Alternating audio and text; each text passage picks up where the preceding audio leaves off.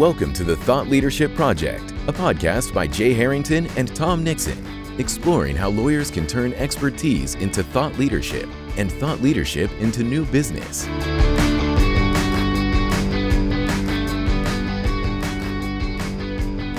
Welcome to the Thought Leadership Project. This is Jay Harrington. Hi, Tom. Tom Nixon is with me as well. Hey, this is Tom Nixon. Great to be back into the groove here. This is becoming a regular occurrence, as it should be. And just before we hit record, we were talking about the Detroit Lions being sure bet Super Bowl winners this week, right? Right, Tom? We didn't go quite that far, but we are encouraged. Yeah. So we're pretty pumped up. We got Michigan in the top 5 and the Detroit Lions at the top of the NFC North. So good stuff. And we won't be talking about the Tigers, Pistons, or Red Wings today. No, or Michigan State. Yeah, true. Well, what are we talking about today? Yeah, we're going to talk about kind of an eclectic mix of content. So we decided to do something new today, which was pull some of our favorite content that we've read or listened to recently and share that with you, and also kind of break down a little bit about what we liked about it and maybe its broader implications. So I think it'll be, you shared 3 links with me, Tom. I shared 3 with you, and I think it's a good mix of stuff. Yeah, why don't you want to lead us off here? Yeah, for sure. So my first piece of content comes from Brian Grazer, who is a Hollywood film producer. And he also wrote a book that's closely related on this concept that he talked about in a YouTube video, which is the link I pulled and that we'll add to the show notes along with all the others. And it's talking about this practice that he's engaged in for the last 35 years, which he calls curiosity conversations. And so every week or two, he will seek out someone who he is curious about and set up a hour-long conversation with them and just sort of see where it goes.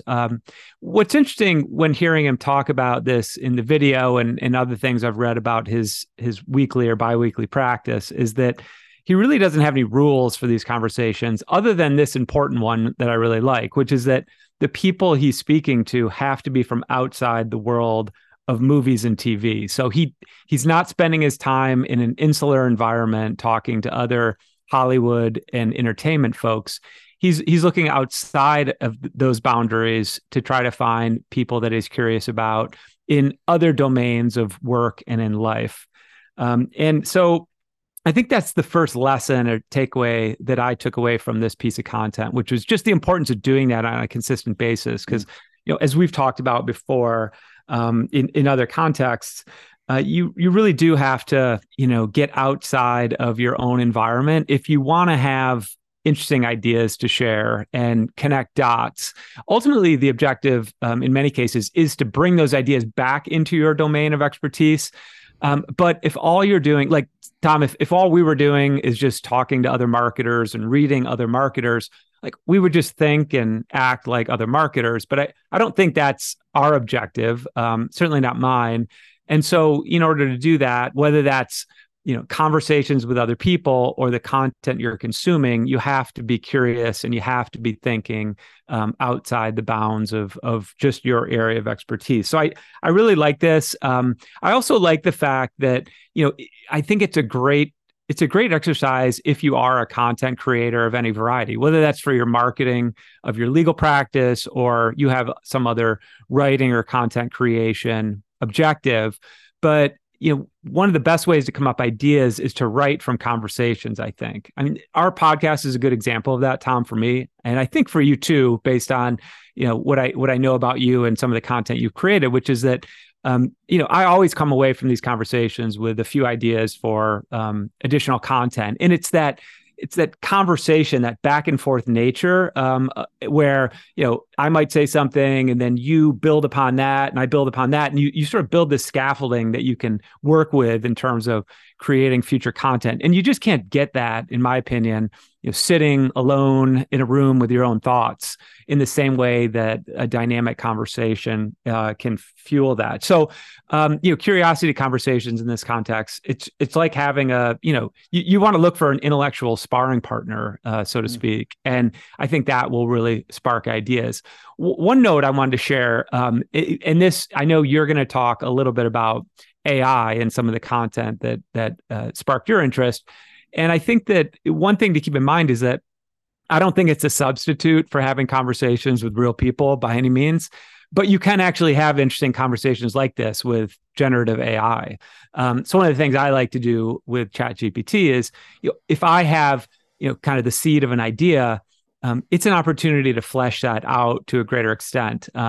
Chatting with ChatGPT, for example. So you can and should be having curiosity conversations with other people, but you should also think in terms of doing that with ChatGPT or some other generative AI when the opportunity presents itself. And the second thing, Tom, about this article that I liked, and the final thing was, or the video, I should say, is where Grazer talks about the fact that he never meets with anyone with any particular objective in mind. In particular, the idea of trying to come up with a movie idea or some contribution to a movie. But despite not having that objective, it inevitably happens. So he shares a story about having a conversation with, I can't remember who, I think it was Jim Lovell, an astronaut. And that, in a circuitous way, was what led to Apollo 13, as he tells the story. And so that's another example of another concept that we've talked quite a bit about, which is that you have to be strategic when it comes to things like marketing and business development, but you also have to leave yourself open to new ideas and serendipity. And I think that's a really good example of sort of increasing the surface area of serendipity, is having curiosity conversations like this, and not really having any expectation other than, this could be an interesting interaction. And whether it be subconscious or conscious, you very well may come away from those conversations with new ideas. It may not be something as significant as Apollo 13, but it might be something small and meaningful that happens in the midst of these conversations. So I really like that. And the final point I'll add is that, this is sort of a aphorism that you hear quite often, but I think this is an example of putting that into action, which is, in order to be interesting, you have to be interested. And I think that's at the root of curiosity. And you can't just be curious in a vacuum. You have to get out into the world and talk to people, whether it's clients or colleagues or just random people in other domains. And that will allow you to both be interested and, as a result, be interesting. Yeah, I love it. Great piece. Great. It reminds me that I think, and I say this out of no false humility, I think the best episodes that you and I do are when we bring in guests. Because typically you and I align on like 95% of things, right? And I get a lot of value out of conversations with you. But when we bring someone in a completely different domain or area of expertise, I feel like not only will the listener get more out of it, but I feel like I get more out of it. I learn a lot just in these conversations. So these are curiosity conversations on the podcast sometimes too. Yeah, for sure. Agreed. I think that not to agree with you again, Tom, but 96%. But I am, and we do. Like I said, I get a lot out of talking to you, Tom. But you're right. It's we talk a lot. So that's right. Cool. In any event, all right. So what's your first one? My first one is in all of mine, in a roundabout way, have to do with content development or content sharing, content marketing. But the first one is, I don't know if you're subscribed to this. It's called Very Good Copy. It's a newsletter by Eddie Schleiner, who apparently has more than 50,000 subscribers. So it's very niche. It's written for people like me who write for a living and develop content for a living, which that didn't shy him away from building at least a subscriber base of 50,000 or more. So his topic, of course, you just referenced, is AI and whether it can replace humans. And rather than make an argument, I thought this was a really interesting way. If you allow me to read this, and hat tip to Eddie for positioning it this way. It's a very short piece. He just says, I asked one of the AI writing engines a question. Can you describe meeting my firstborn child? Okay. AI thought for a moment, then it produced 88 words. Just if you allow me to read it, it's pretty good. Meeting my firstborn child was a truly magical experience. It was a moment of joy and excitement that I will never forget. When I held my newborn for the first time, I felt a wave of love and warmth that I had not experienced before. I was filled with so much joy and pride that I was now a parent. My little one looked so peaceful and content in my arms.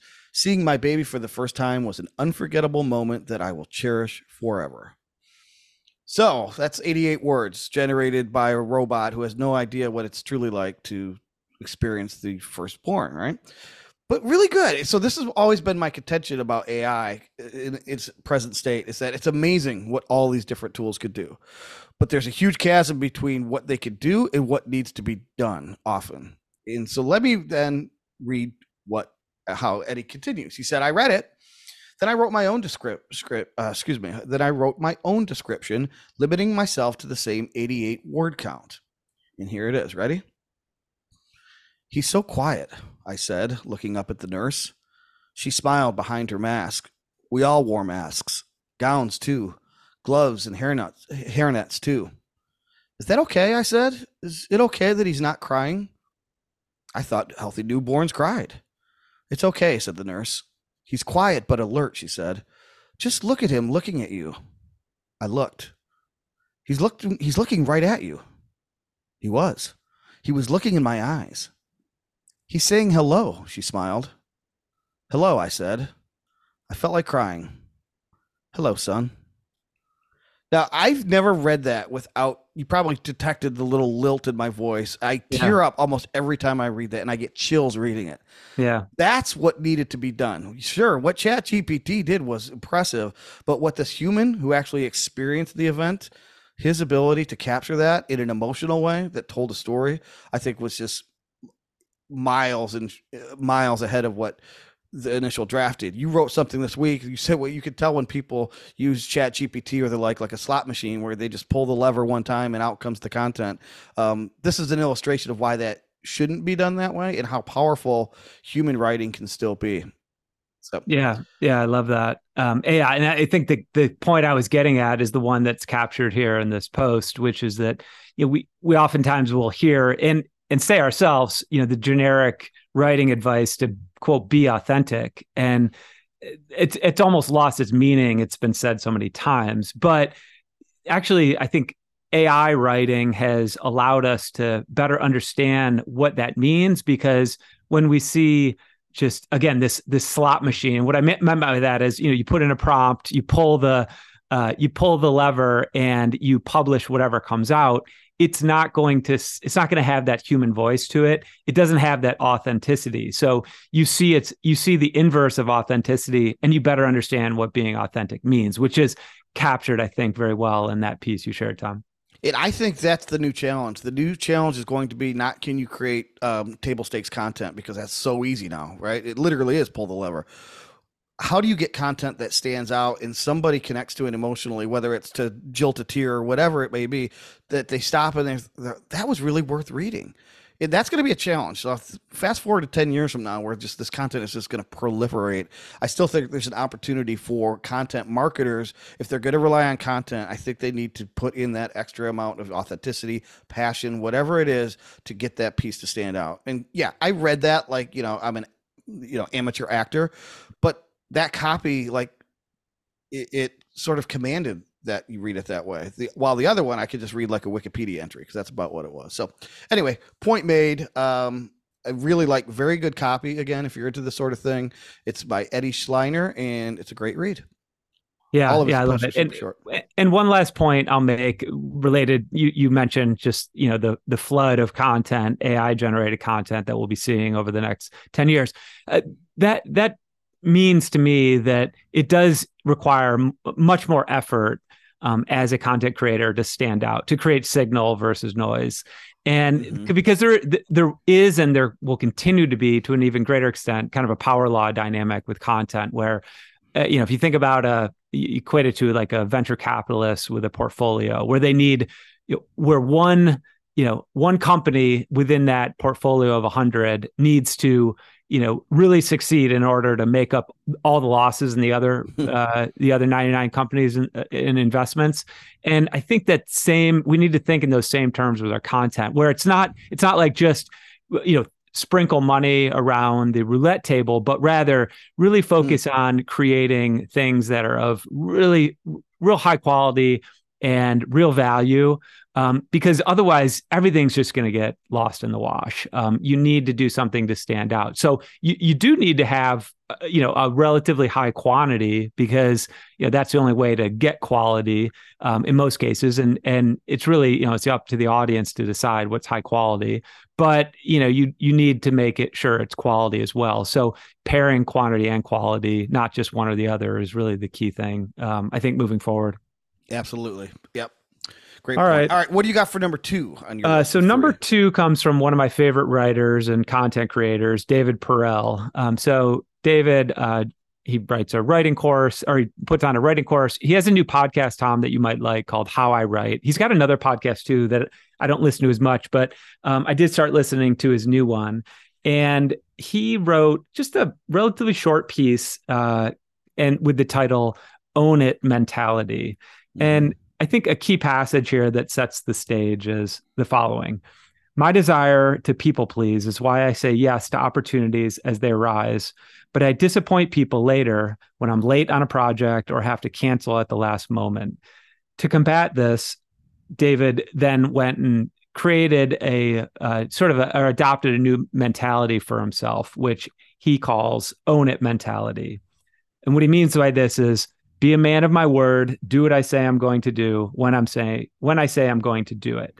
Okay, so all good. But the thing that struck me about this piece of content is, despite the fact that this is something, I've heard a million times, right? We've all heard and read the idea that it's important to take ownership and really have this sort of mentality. I think this piece of writing demonstrates the notion that, again, everything has been said and it can be said again and needs to be said again. And what sets a particular piece of content apart and what can make it land and break through is the writing, how you express that idea. It's not the idea itself. It's how you express that idea. And I think in this case as well, there's a lot of humanity and authenticity to this piece that really, for me, makes it stand out. And that's, again, there's nothing about this that's necessarily original, except for his unique take and perspective on the idea and the storytelling that he engages in a piece like this. So to me, it's not about, like, this is not some original, unique idea. It's just taking an old idea and doing a really good job of wrapping it in great writing. So I don't know. That's the biggest takeaway for me. The other one that I think is important, and this is true of Brian Grazer as well, which is that instead of just saying take ownership, which is what most people say in a piece like this, he gave it a name, a mentality for himself, right? The Own It mentality, which is much punchier and more memorable than just another generic article saying take ownership. And Brian Grazer, in his case, he called the practice of having conversations with other people curiosity conversations, which I think is also really sticky as well. So again, if you're a content creator, if you're someone who's writing or writing books, doing videos, whatever the case might be, thinking in terms of how do I name and claim this concept in a way that's memorable can be really important. It builds upon the idea I talked about in our last episode of when writing, thought leadership advice, can you create a framework, right? Not just this long string of prose that touches upon all these concepts, but doesn't wrap them up in a actionable framework, like a 3-part series of steps. These are all important, like, tools and ways to package your ideas that makes them more memorable. And I think that's important. Yeah. And at risk of flattering the co-host, you do that very well with the concept of serendipity. You talk about creating serendipity. That's interesting. Just on its face, you're like, wait, how do you make luck happen? And then you pay that off very well in your prescription. So the other reaction I have to this piece is a complete left turn. But I want people to click on the link in the show notes, because my immediate reaction to this, even before I read it, is beautifully laid out and easy to read. Like, it's just intuitive. Like, it's so clean. And in an era where people are constantly bombarded with like sidebars and overlays and all this other crap, this is just like, I know exactly what he wants me to look at. And I'm gonna do it. So there's a science behind good writing too, and it's, you know, it's expressing it in the physical realm, just not in the words itself. So cool, love it. And you're right. Like, how many articles have you written about, hey, you need to take ownership? But this is not just another one of those. It's well, I wrote an entire chapter in my book, The Essential Associate.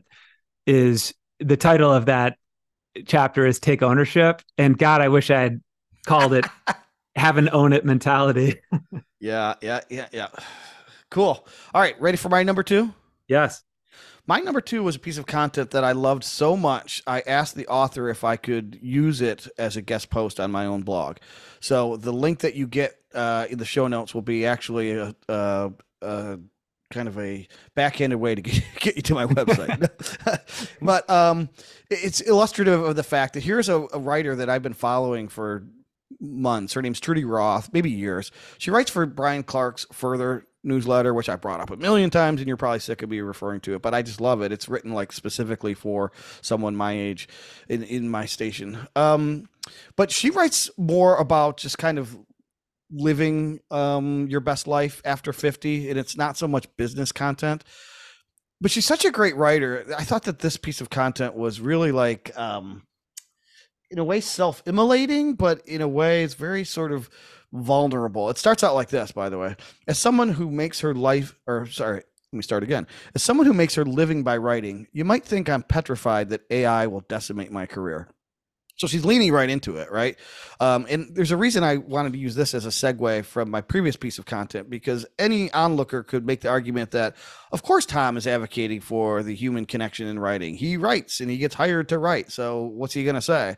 But there's other reasons why you write, and you've brought this up a bunch, Jay, is that you say, I'm in a lot of cases, I'm not sure what I think about something until I write about it. And she says, almost echoing your words, writing about something teaches you about what you know, what you don't know, and how to think.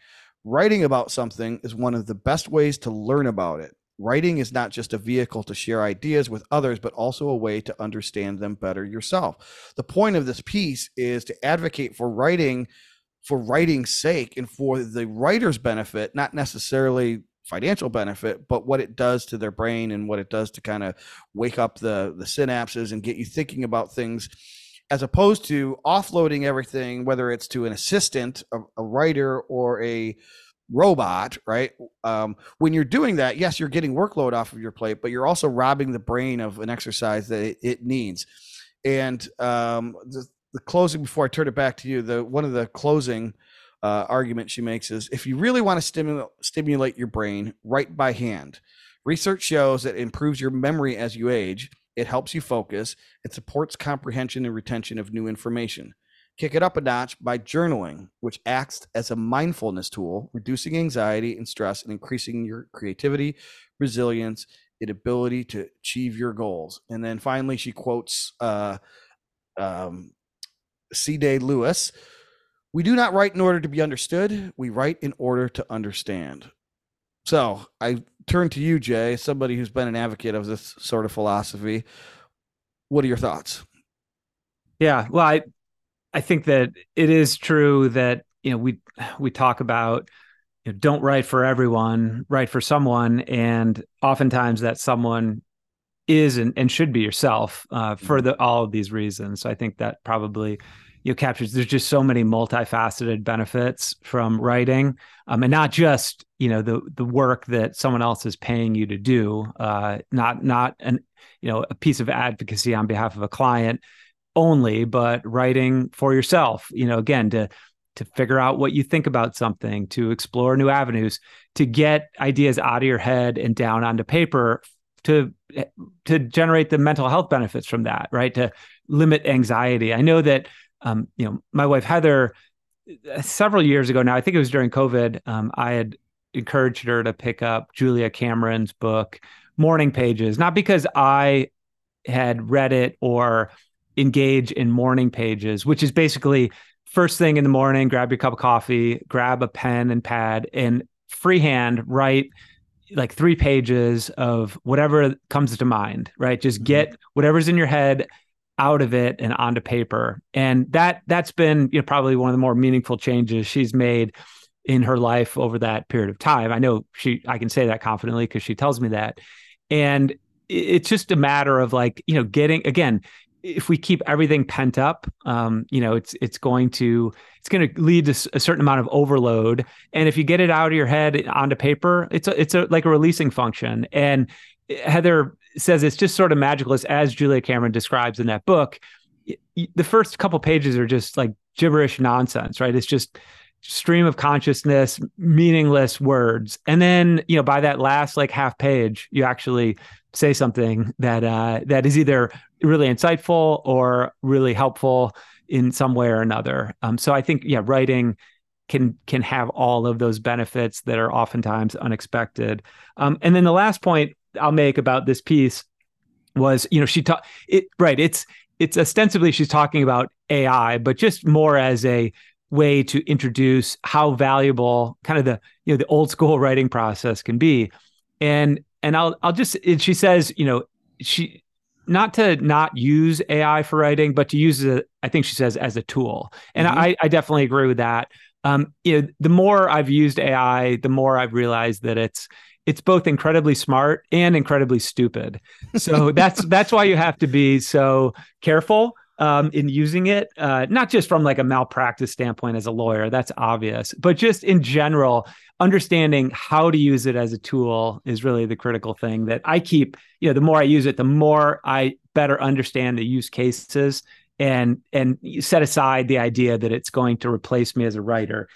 Someday, maybe. Yeah. But not yet. Not yet, for sure. Right.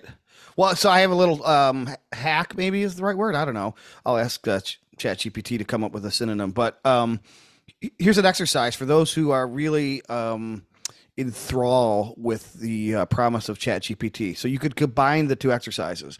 So my idea is before you go to ChatGPT to do some assignment, writing or otherwise, is write down by hand on a legal pad what your prompts are going to be before you get to the computer. So a handful of things that you want ChatGPT to do for you, summarize for you, understand better. And my guess is by the time you get to that fifth thing that you're going to write down, there's going to be an aha moment, that there's going to be like this clarity, like, I know what this is going to look like if it comes back correctly.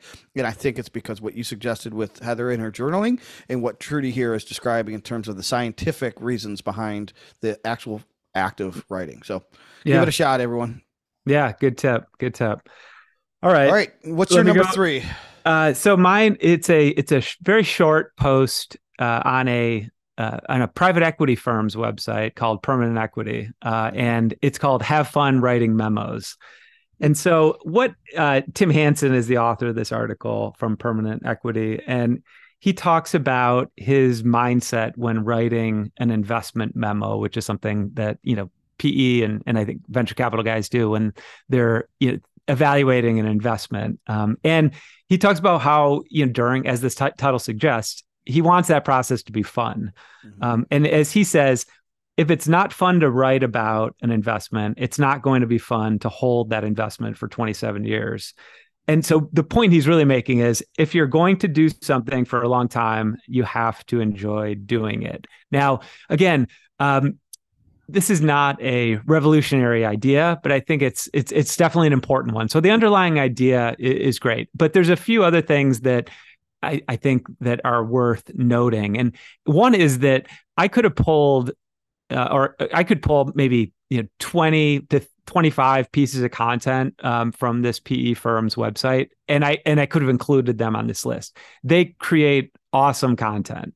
And there's a guy I think it's Dave Bishore, who's very prominent and popular on Twitter. And this is how I first came upon, but I didn't realize, like, I enjoy his content. I had no idea he was like a PE guy. And then, so I finally got back to Permanent Equity's site, and it's great. I mean, this is an example of a sophisticated professional services firm, a successful private equity fund, who is taking just taking a stand and having a point of view.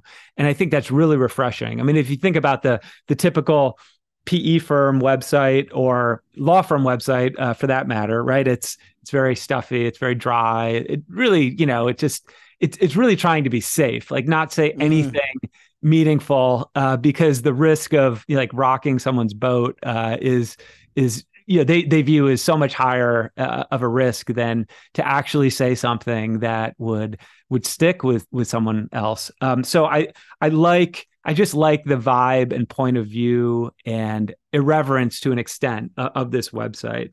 And so the other parts I like about this article specifically, though, is again, it's super short. It's maybe 200 words at most. But it's also it's meaningful, though, because it takes an old idea, like, you need to enjoy what you do. So you need to keep moving your career in the direction of things you enjoy, not things you don't, if you want sustainability. But it's peppered with stories. He opens this piece by talking about how, his favorite days when he was a kid were when he had a doubleheader in baseball, because that meant he got to spend the entire day doing something that was fun. And it was like, oh yeah, I can totally resonate with that. I mean, and anyone, whether it's baseball or something else, we can all resonate with that feeling of, from a childish standpoint, there were things we loved doing. And the obvious transition he's making by opening with that short paragraph is that we lose that as adults, right? And we sort of accept that work's got to be this hard grind where, it doesn't necessarily have to be. And even if you're doing something dry, like writing a memo, find ways to try to make it fun. And fun might seem like too grandiose of a term for writing a memo, but I guarantee, and I know this from my own experience, there are ways, even within things that are seemingly dry and boring, to make them more interesting. So I like that a lot. So check out their website generally. I think, go to their content, go to their foundations page, which is sort of their core values. And they say things like, we're setting out to be helpful, not impressive. And then they follow that up with really great writing, like the following: if you're looking for suits with spreadsheets, we'll tell you what to do. Well, we'll let you down. And so, they're basically, I don't know what they call this, Tom, I can't remember, but it's like reverse positioning, where you're positioning yourself by contrast positioning, where you're contrasting against the typical competitor in your space. And you're not going to be for everyone, but that's not the point anyway. But for that particular type of company who's looking to pair with a private equity fund for an investment, they might be just the right fund for that type of person that resonates with that sort of idea. So have a point of view, take a stand, speak in a way that's actually interesting, and write that way too. And I think it'll take you far. Yeah, agreed. And I like this piece as well for all the reasons you said. I mean, you would not expect to read something like this coming from a private equity firm, or God forbid that they actually publish this on their website. So I love that. And then just to reiterate what you said about it being short, not only is this another super easy website to look at, an article to look at, but I think we need, as content developers, to think through, how do we say more with fewer words? And I even struggle with this. The typical framework is 750 to 1,200 word article or whatever. But the one that I read earlier, Eddie, I read probably, he said 88 words. So 106, I probably read 200 words, right? The post actually went on for another 300 or 400 words, but there was no point in me reading it either to you today or even to myself, because I went back and I had totally forgotten that he had continued, AI is a tool. It's not, all the things that we're saying, because he'd already made his point. It's like, he should have stopped there. Yeah, like the old George Costanza rule, right? Just leaving wanting more. So anyways. Well, it's great. Interesting. Before you get to the last one, and I think everything, I mean, the Brian Grazer YouTube video is like 3 minutes long. All three. This post that I just mentioned, the Own It mentality, is short, right? It's probably 600 words or so. The ones you shared were short. Now this one you're going to share is long. Yeah, but that's okay. That's okay. But in general, there's some reason here for why we were attracted to this, and I think the short nature of them is the reason, but they said a lot in a short post. So I guarantee you all of them put a tremendous amount of work into all of these posts. Yep. I told you the most common piece of review or feedback I got when I published my first novel was, "I'd like how you have short chapters." Yeah. But it was flattering because what it said to me was I was respectful of their time and attention, and it got them more engaged, right? Yep. All right. So, well, this podcast episode is getting long, so let's okay. do the last one. Well, you're right. This next article is long, so I'm going to allow people to read it on their own. But are you familiar with Mark Schaefer? Sort of a marketing. I am. Yeah. Okay. Yeah. So Mark Schaefer has a long post on a topic that's near and dear to my heart, and it's called "The Uncomfortable State of Content Marketing Metrics." Try to summarize it quickly. And essentially, my takeaway, anyway, is that we're living in a world where metrics are very easy to get, but sometimes they create a perverse incentive for the person who is minding those metrics. In other words, give you an example. So I could create a system where I try to cajole a user to click on a link, and then I've got a tracking pixel, and I can follow this person all over the internet. If I give them a lead magnet in exchange for an email address, now I've got something that I can remarket to them, and I can set up an email sequence, and then I can track how many opens I have and how many clicks, and then I can report all of this wonderful data back to somebody and say, look at all these metrics. We're trending in the right direction. But you still haven't told me if you sold anything yet, right? And that's not always the objective. The point he's making, twofold, I think, and I'd be curious to see what you took out of this long piece, is that one, looking at marketing metrics alone does not tell the story of success or failure. So much of what happens in a purchasing decision is happened in something that can't be attributed. So there's, especially in the B2B space you and I operate in, there's, maybe somebody forwards an email, maybe they have a sidebar conversation, maybe then they go present it into a board meeting, then somebody comes back and says, go vet 3 or 4 other people. Maybe you were that 3 or 4 other people and weren't even the person who sent the original email. Anyway, so he says that 70% of just social sharing on the web is dark. In other words, I do a post on LinkedIn and then you share it, Jay, right? I have no idea, and I don't have access to how many of your followers are seeing it with complete clarity. Same thing might be on Facebook, or again, I mentioned the forwarded email. So first of all, you're measuring something that's not completely measurable to begin with. Secondly, like I said, now if the goal is to serve the marketing metrics, then you create all these sort of perverse incentives to increase clicks, or to, what happens when you go clickbaiting, clicks, and to have sign up forms on your website or whatever it might be. And it's not the service of, or it's not the business of serving the audience in the way that we talked about in our last episode, right? It's giving value and all of the things that get you hired to begin with. So there's a lot in this piece. The upshot for me is that marketing metrics are good, important, and they show trends. But there is a very real danger into using them solely as an arbiter of success or failure in your marketing. He actually opens the piece, and this is where I'll turn it over to you, Jay. He says, I have no idea how many people are reading this blog post or where.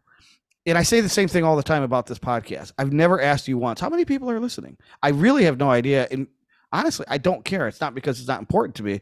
It's because that's not as important to me as it is for you and I to continue to create great content that people find useful. And if something ever happens of that, then maybe I'll hear about it. But if not, I know I'm doing it for the right reason. And I think that someday that will be rewarded in some way. I don't need to know, with exact specificity at all times, what is our subscriber numbers? What are our listener numbers? So where do you stand on some of these metrics? And is there anything else you took out of this piece that was different than what I took out of it? Because I know it's long.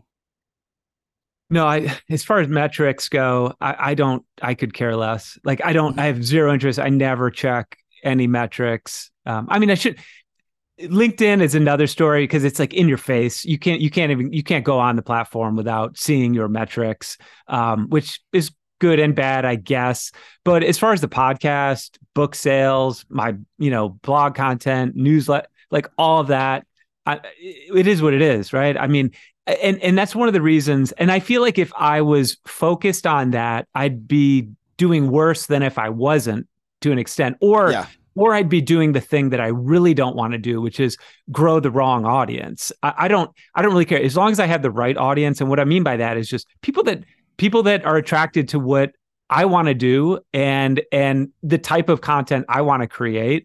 and that resonate with that. Like that's the, quote unquote tribe that I'm trying to build. I don't want to be something inauthentic, try to hack my way to growth. Like none of those things matter to me. If that was the case, that would be a great example of this not being fun. To go back to the writing a memo fun piece. And why bother doing it otherwise? I think, it can quote unquote work and still be fun at the same time. And that's, I guess, what I'm aiming for. So, I mean, I agree with the piece in that sense that like, and why I generally don't read content from other marketers, because so much of it is focused on things like metrics and measurement and all of that, analytics. That not only does it not interest me, I just think it oftentimes is counterproductive to be focused on that. Yep. Yeah. Yep. All right. So there, Gary, we agree. So Yep. we need to have somebody else on next time who would disagree. That's right. We definitely do. All right. Well, let's wrap this episode up in the interest of at least some brevity. We went on a bit long, but hopefully this content and some of those finds were interesting for you out there. And we'll put those links in the show notes. And otherwise, Tom, that's another episode, I guess. Yeah, I'd say if all else fails and none of the content was valuable, go Lions. Yeah, go Lions. All right. Talk to you later. See ya. Thank you for listening to the Thought Leadership Project. For show notes, additional resources, and links to the tools discussed on today's episode, visit thethoughtleadershipproject.com.